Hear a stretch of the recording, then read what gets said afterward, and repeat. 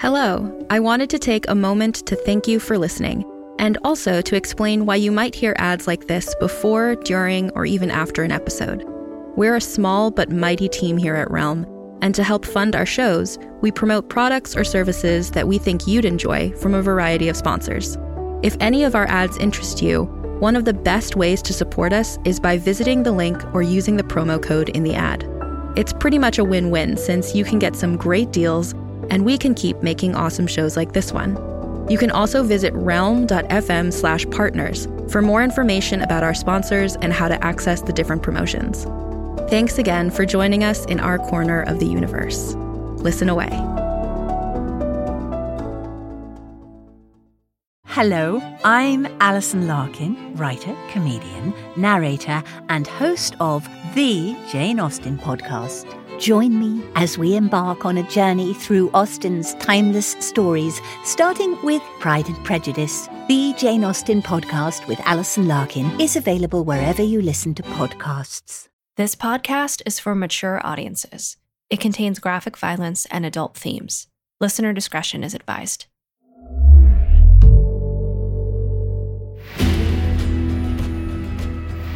Realm presents Blood and Gold, starring Richard Cabral.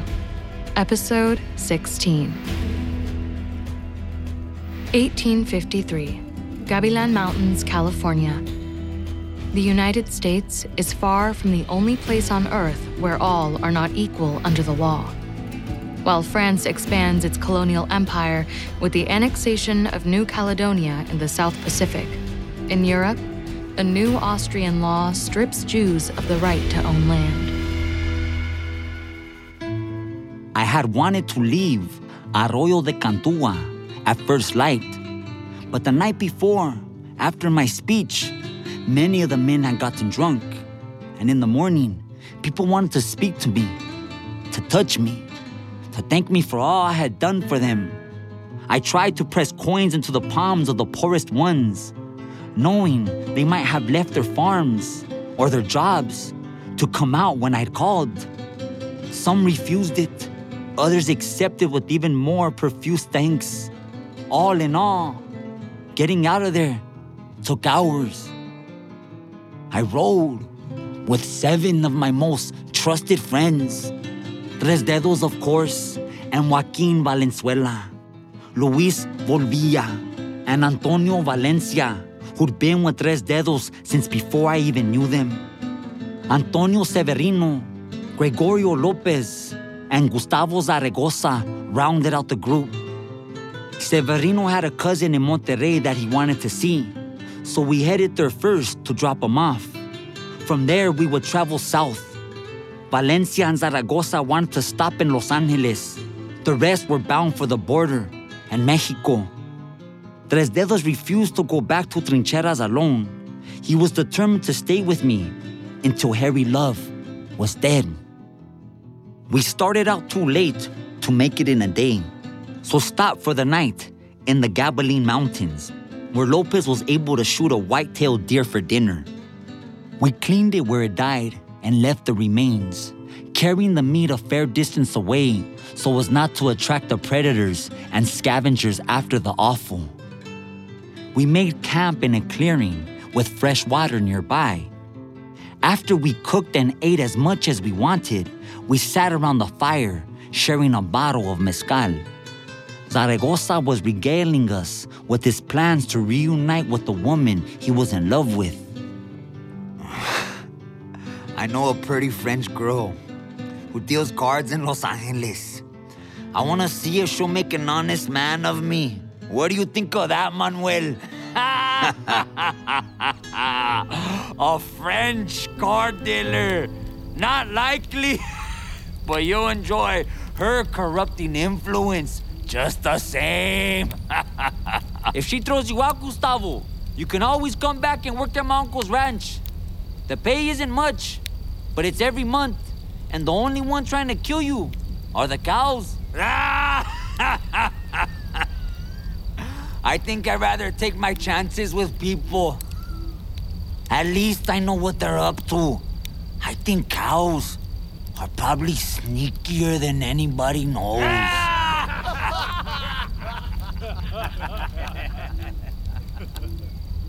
We all laughed at that, and Tres Dedos passed around a flask. Conversation continued, but I was thinking about Harry Love. Moving alone, or just with Tres Dedos, I should be able to get close enough for a clean shot. Perhaps even near enough to use a knife, so Love would know in the end who had killed him and why. Another hour or two passed, and we started getting sleepy. The talk dwindled and the laughter died out. Zaragoza was the first to curl up on the ground. With a blanket under him and some of it wrapped around on top, his head on his saddle. Vulvia volunteered to take the first watch, so I settled in and tried to quiet my mind. It wasn't easy, but I finally drifted off, surrounded by the rustling, throat clearing, and gentle snores of my closest friends. I wasn't sure what awakened me, but I glanced over, and in the light from the dying fire, saw Vulvia sitting up with his chin on his chest, sound asleep. Then I heard it again, a loud snort and a quieter kind of gulping sound. Both came from where the horses were picketed nearby. I recognized the sounds that the horses make when they're anxious or scared. I rose quietly, lifting the gun belt at my side. The smell of the excess deer meat might have drawn any number of predators despite us leaving the bulk of the animal where it fell. A big cat, a wolf pack, or bears could injure or kill the horses, maybe even my men if they got that far. I buckled the belt around my waist and grabbed the rifle too. Out of habit, I donned my hat, pulling it low over my brow. ¿Qué pasa, Joaquin? That was Tres Dedos sitting up. He always seemed aware of my slightest movement. Something spooked the horses. I'll go look. I'll be here. Tres Dedos shook Vulvia. You're supposed to be watching. Perdón. I better make some coffee. Haz eso. Tres Dedos struck a match and lit a fresh cigar. With he and Vulvia awake, I stepped into the trees, listening for any unexpected rustling in the brush. I heard another snort before I reached the horses. They were definitely aroused. One standing stock still, staring at something off in the darkness. Another scraping at the ground over and over with the same hoof. At the sight of me, who they knew well, a few of them relaxed. Tranquilos todos. I'll see what's out there. I was still walking away from the camp when I heard muffled voices. Then the shooting began. I spun around and ran headlong toward the camp. In the shadows of the tree canopy, I ran smack into a tree. It was a pine, not a hardwood trunk, but I took a needle in the eye, or sap. The pain was ferocious. Half blinded, I pushed off and continued. Guns were still going off. Far too many shots fired to just be my men, shooting at wolves or bears. No, this was an exchange of fire between people. When I was close enough to the camp, I saw more than a dozen men in a U formation, surrounding most of my friends. There was blood everywhere. Tres Dedos was face down beside the fire, Vulvia on his back, one arm smoldering in the coals with his beloved coffee pot tipped over beside him. Lopez sprawled out with a gun near each hand. He'd gone out shooting. Zaragoza, Valencia, and Severino taken in their sleep. If any yet lived, I couldn't tell. Almost directly across from me stood Harry Love. Harry and his California Rangers had caught up with us at last. They must have returned to the canyon right after we departed and picked up our trail from there. I pressed the rifle to my shoulder and aimed, pulled the trigger, but the man was in motion and my round only nipped his sleeve. I threw down the rifle and yanked the Colt, firing at closer targets.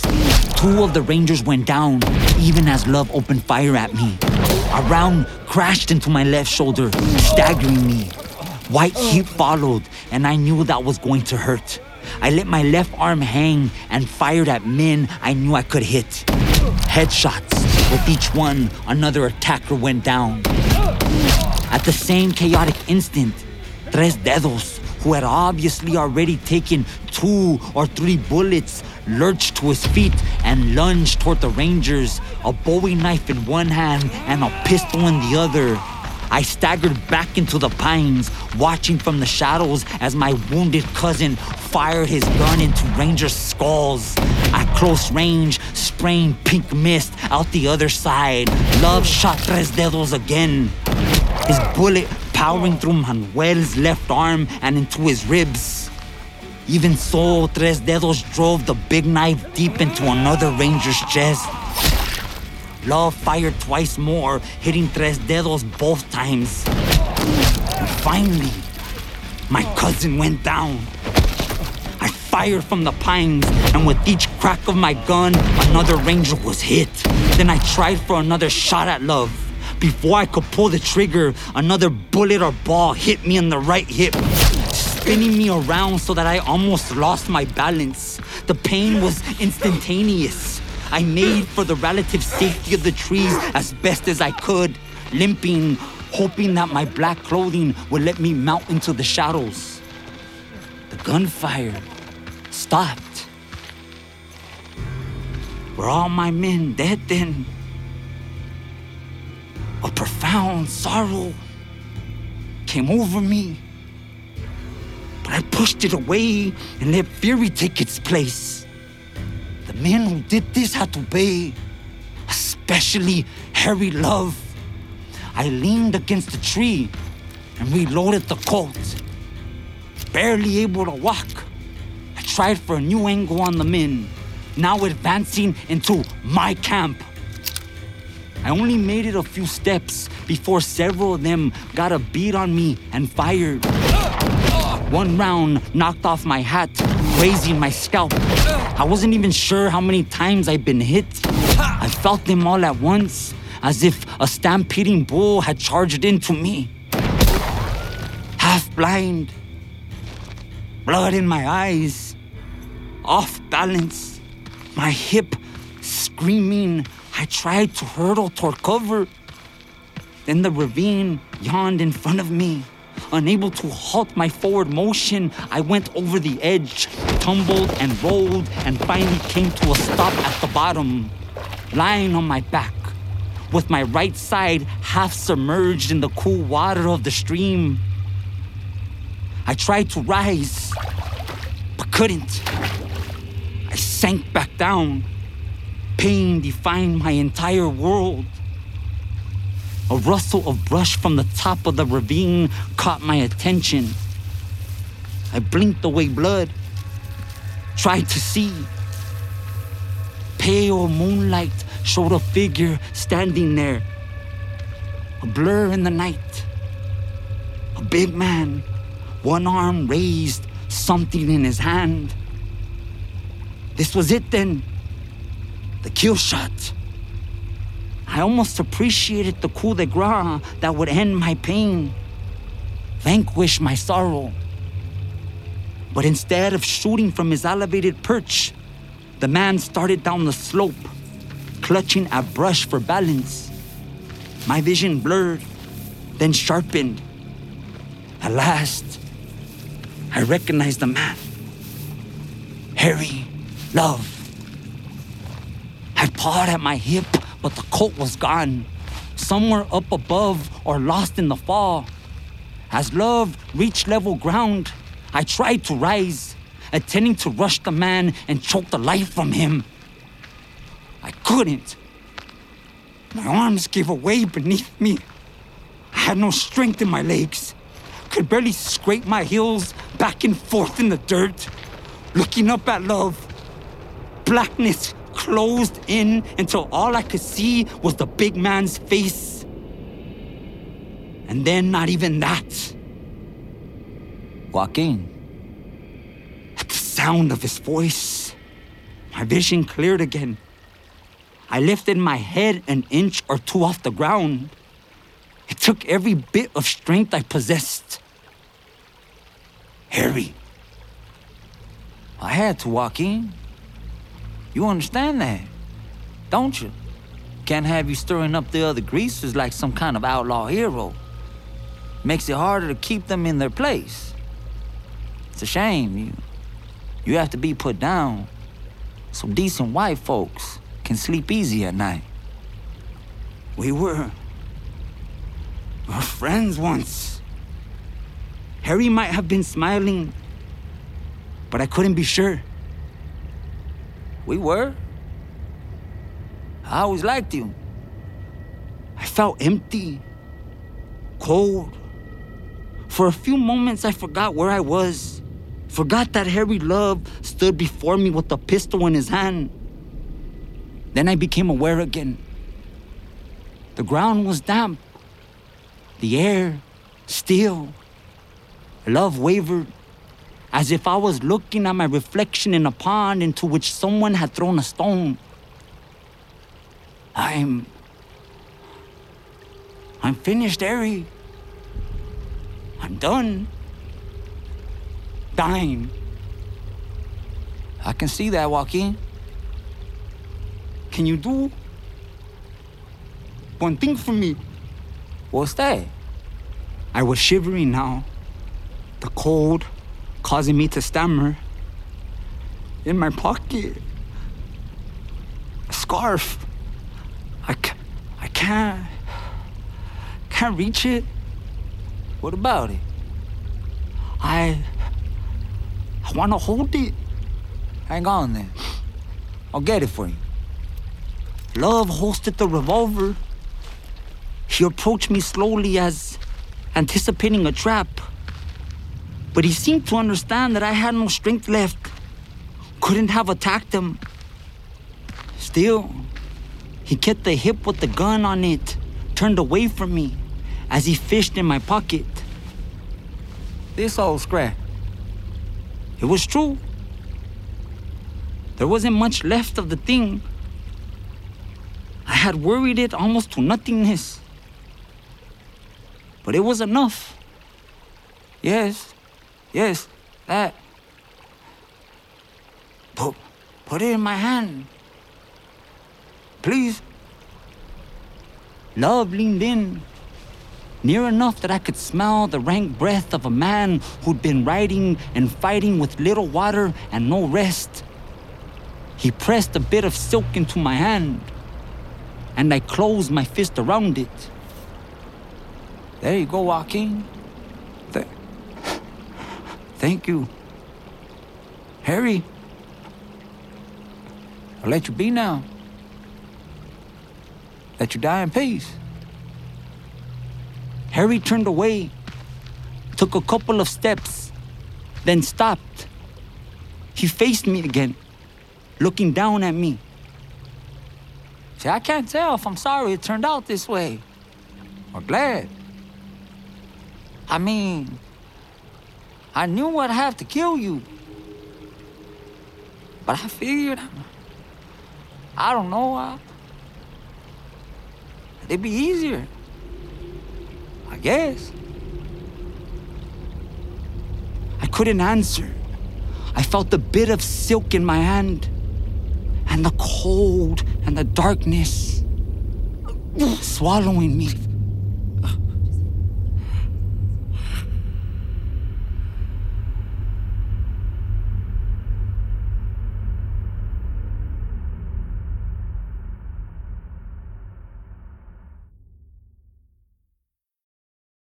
Hey there, this is Justin Bartha. I made a funny new podcast, King of the Egg Cream. It has the greatest cast in the history of podcasts with actors like Louis Black. I'm torn by my feelings for two women. Bobby Cannavale. You can eat it, or if someone hits you, you can put it on your cut. Melanie Linsky. I wonder what these marvelous things are that look just like boiled chicken feet. Jason Ritter. I can break things and pick locks and kill people. Michael Stuhlbarg. The whole point is to inspire people that they should make themselves better. Ari Grainer. No, don't whet its appetite. What are you, an idiot? Me, Justin Bartha.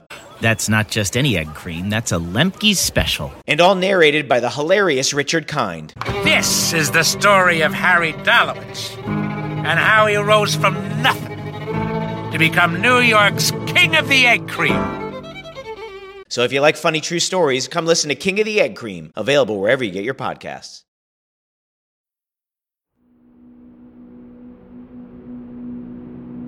When I opened my eyes again, the sun blazed down. I closed them again. Too bright. Am I alive? I asked of no one in particular. The sound of my own voice startled me. It didn't sound right somehow. It took me a few moments to realize that my right ear was clogged with something. I gingerly raised my right hand to it and poked around. Mud. I remembered Harry coming down to me. We'd spoken briefly. I opened my left fist and saw the scrap of my scarf Harry had fetched for me. Then I remembered Tres Dedos and the others back in the camp. That memory spurred me to my knees. The motion made me throw up again and again until there was nothing left in me but clear, viscous fluid. The violent vomiting made every part of my body burn with pain, especially the wounds on my shoulder, my hip, and scalp. And all of it brought back the first great loss in my life. My Rosita. My friends, my band, even Antonia for a while had filled some of the emptiness inside me. But nobody could fill all of it. She had left behind a hole that was walled off against everything but hurt. I slumped back onto the mud and gravel of the streamside. Why had I lived, I wondered, when everyone else in my world had died? What had I done wrong? Had I so angered God that even the peace of death was denied me? If I had a gun at that moment, I'd have held it to my forehead and pulled the trigger. But I didn't. I remembered that I'd been carrying my coat when I fell, and the empty holster was still buckled around my middle. The gun might have gone into the stream, or almost anywhere when I went over the side, arms flailing. There were guns aplenty back at the camp though. That thought, more than any other, forced me to my feet. The wall of the ravine looked like the tallest of mountains. Could I possibly climb it? You are Joaquin. There's nothing you can't do. Even as I spoke the words, I knew them for a lie.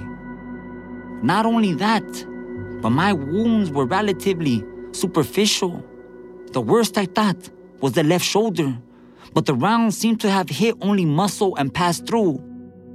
The head wound, a graze, had bled a lot. The right hip was also a graze, tearing my pants and flesh.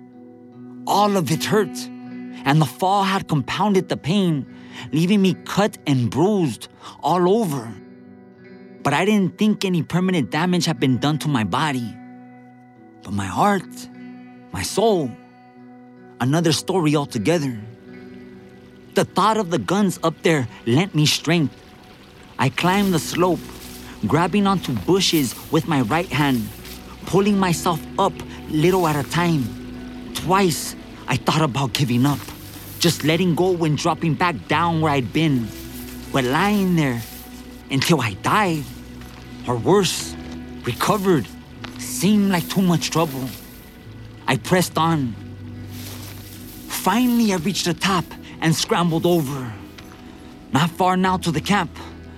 Through the trees, I was able to walk almost upright, limping but in a more or less straight line. Then I smelled it. The closer I got, the worse it became. Charred flesh, spilled blood, all the other smells that went along with men dying. Closer still, I saw that animals had been there. Ragged bits of flesh were scattered here and there. Somebody's bare foot under the lowest boughs of a pine with no leg attached. Bloody tracks on the earth. Then the camp itself came into view through the branches. The vibrant colors of blankets and serapes and blood painfully bright in the sunshine. I stopped, closed my eyes. Why was I doing this? Why torture myself? The question answered itself. Because I deserved it. No, because they deserved it. My friends. I pushed on, limping, hurting into the midst of it. Zaragoza still in his blankets, a headless body near the fire. Blood turning the dirt brown and black in white circles. From the clothes, I knew it was Gregorio Lopez. But why take his head? And Tres Dedos, still where he'd been, face down. But his three-fingered hand was gone, and a smaller stain marked the ground near his wrist. Then I knew, for identification, three-fingered Jack's hand. The head of a man who somewhat resembled me, which love must have taken in place of my own. The reward promised the California Rangers if they captured or killed the bandit Joaquin. I fell to my knees beside Tres Dedos, laid my head on the man's, broad, still back, weeping. I was never as good of a friend to you as you were to me, Manuel. Perdóname. Do you forgive me? Can you? No answer. I sat back on my haunches and I howled at the sky. Soon, my throat ragged and aching, I prayed. For the first time in what seemed like forever, years anyway, I prayed for the souls of my friends, of these men who died because they've been close to me. I prayed for doom to befall those who mutilated their corpses. I prayed to die here with the only people I still loved. That prayer, at least, was not granted. Exhaustion overcame me, and I fell asleep for a while, my head on my beloved cousin's back.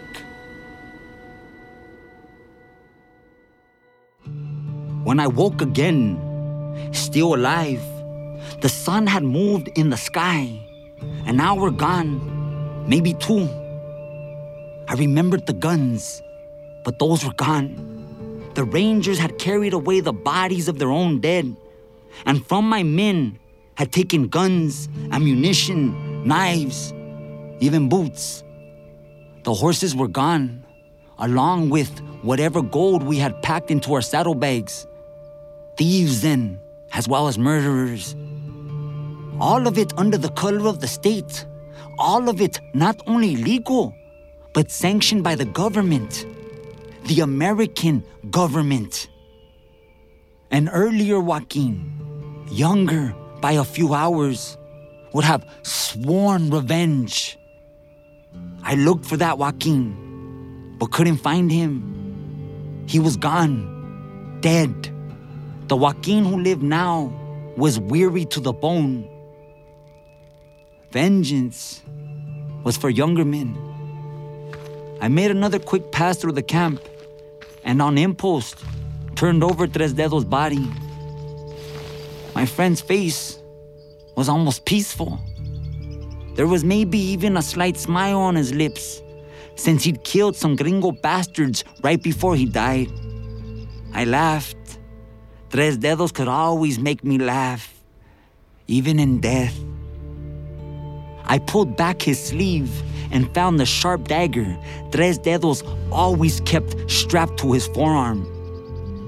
The Rangers probably figured they found all of his knives when they took the first 4 or 5. Not even close. I knew there was another one, shorter bladed, down his pants, but I decided to leave that one. Manuel might want it in his afterlife. I removed the straps from Tres Dedos' arms and unsheathed the knife. As always, Tres Dedos had kept it razor sharp. I briefly considered plunging into my own heart, but that moment had passed. Instead, I slid it back into its leather sheath and put it on my belt, across from the empty holster. I had lost everyone that mattered to me in this country, but that didn't mean I didn't have people elsewhere. Lopez and Tres Dedos had left me the greatest gift they could offer: freedom. For once, no one was chasing after me. The authorities thought they had killed the bandit, Joaquin. Joaquin Murrieta is dead. I said aloud. My voice sounded better now, so I tried it again, shouting it to the skies. Joaquin Murrieta ha muerto. Que viva Joaquin. Beyond what I could see from here lay other landscapes, part of California's seemingly infinite variety. Coastlines hemmed in by sheer cliffs and others with wide, sandy beaches. Towering mountains eternally cloaked in snow. Vast, sun-baked deserts that seemed empty until one stood inside them and saw the resilience of life. Meadows lush with tall grasses, hills that turned golden in the autumn, rivers that brought gold to those who worked for it. Once, I had thought it all belonged to me. Now I knew better. I could never be more than a visitor here. This wasn't my place after all. I had no horse, no money, no weapons but a knife. But I knew places where I buried gold for just such an occasion.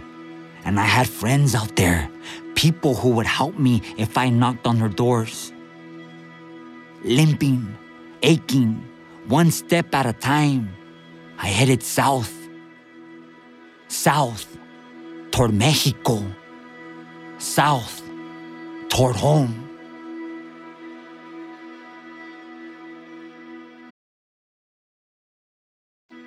December 1853, San Francisco. Months after the slaughter at the campsite.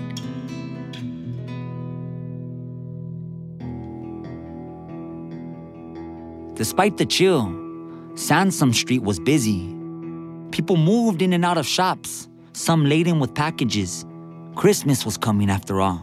I weaved unnoticed through the bustling crowds. Flour streaked my long hair with gray. Likewise, my thin mustache and bristling beard. Lines drawn on my face added years to my appearance.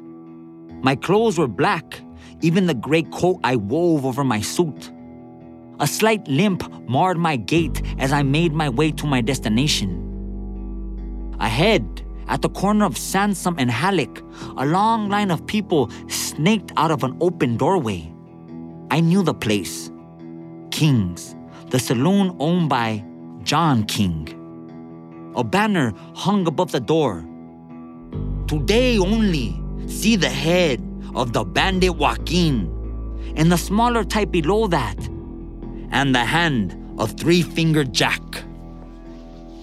Inside, the smells of sweaty bodies crowded together wrestled with the aroma of liquor, making me crave a drink.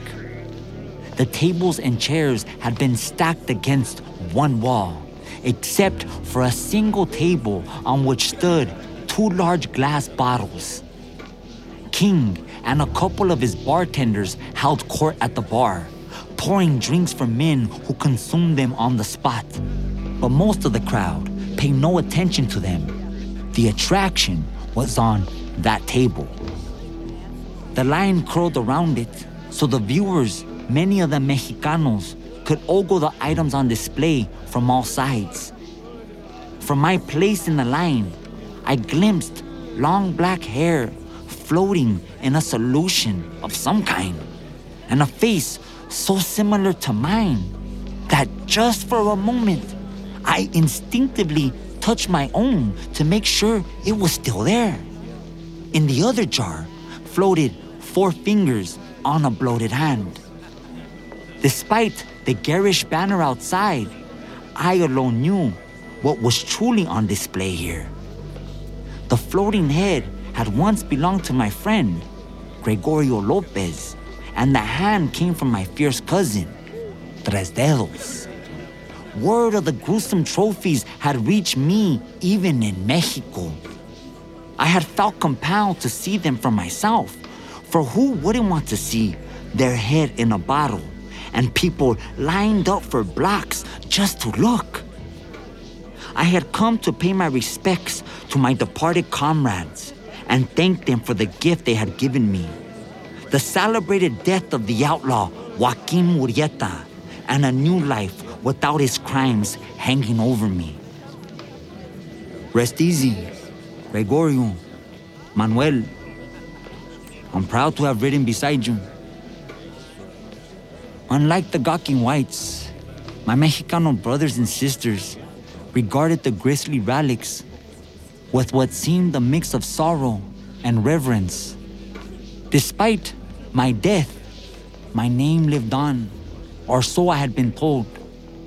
Families still hung crude paintings or drawings of me on their walls and shared tales of my exploits at the table. When they didn't refer to me by name, they called me El Patrio, the Patriot, and remembered me in their prayers. I had been some kind of a unofficial patron saint of the Mexicano people. I was contemplating this when a familiar face entered the bar, flashing a tarnished badge to bypass the line and scowling at anyone who dared to challenge him. Harry Love looked as though he had seen better days. For a while, after presenting their trophies to the governor and claiming the reward, he and his rangers had been feted for bringing an end to my infamous career. But his posse had soon gone their separate ways, and Love himself was set to shun the spotlight these days.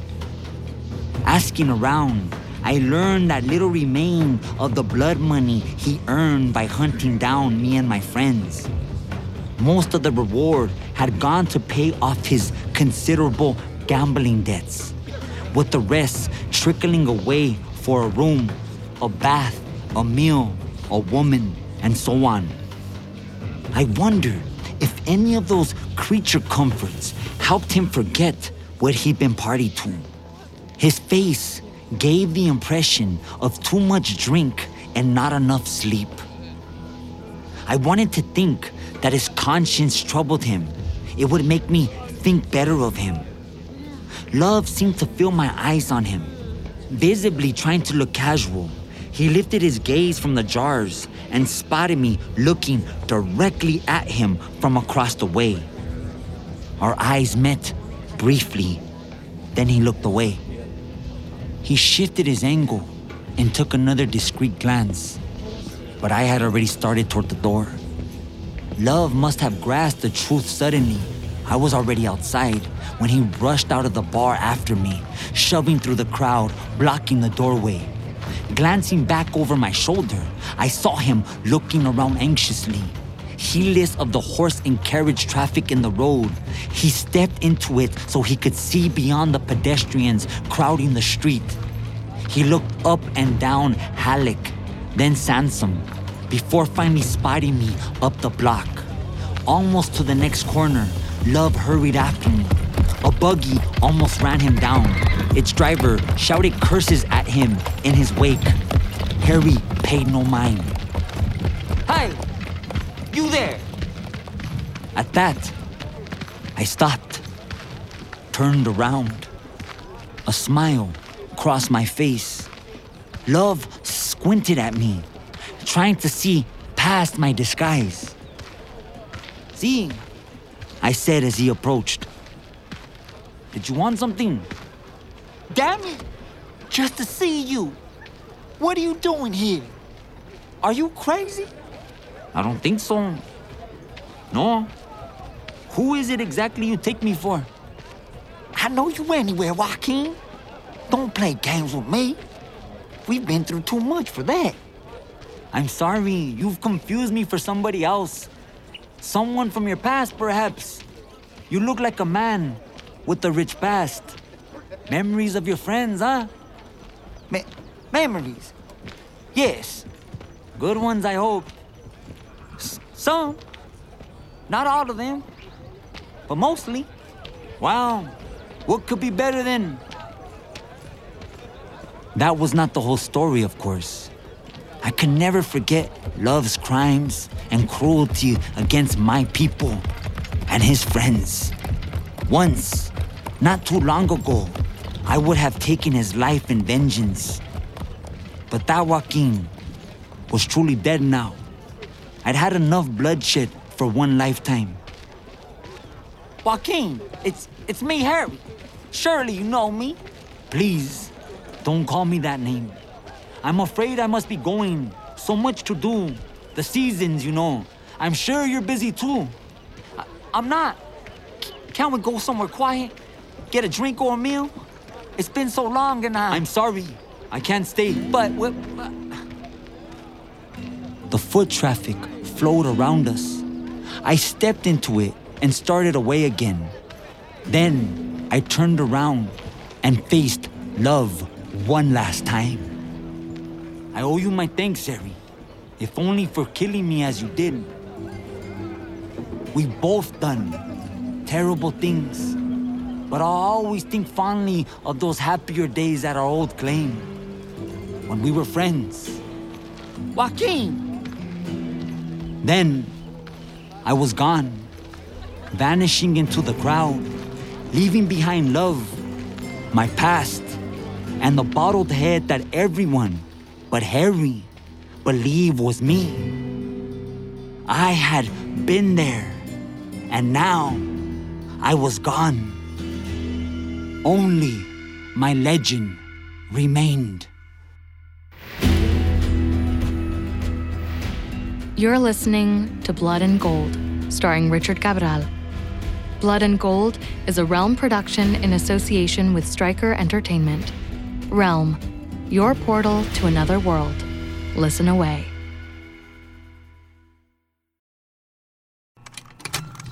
Contained herein are the heresies of Radolf Burntwine, erstwhile monk turned traveling medical investigator. Join me as I uncover the blasphemous truth of a plague-ridden world, that ours is not a loving God, and we are not its favored children. The Heresies of Radolf Burntwine, coming January 2nd, wherever podcasts are available.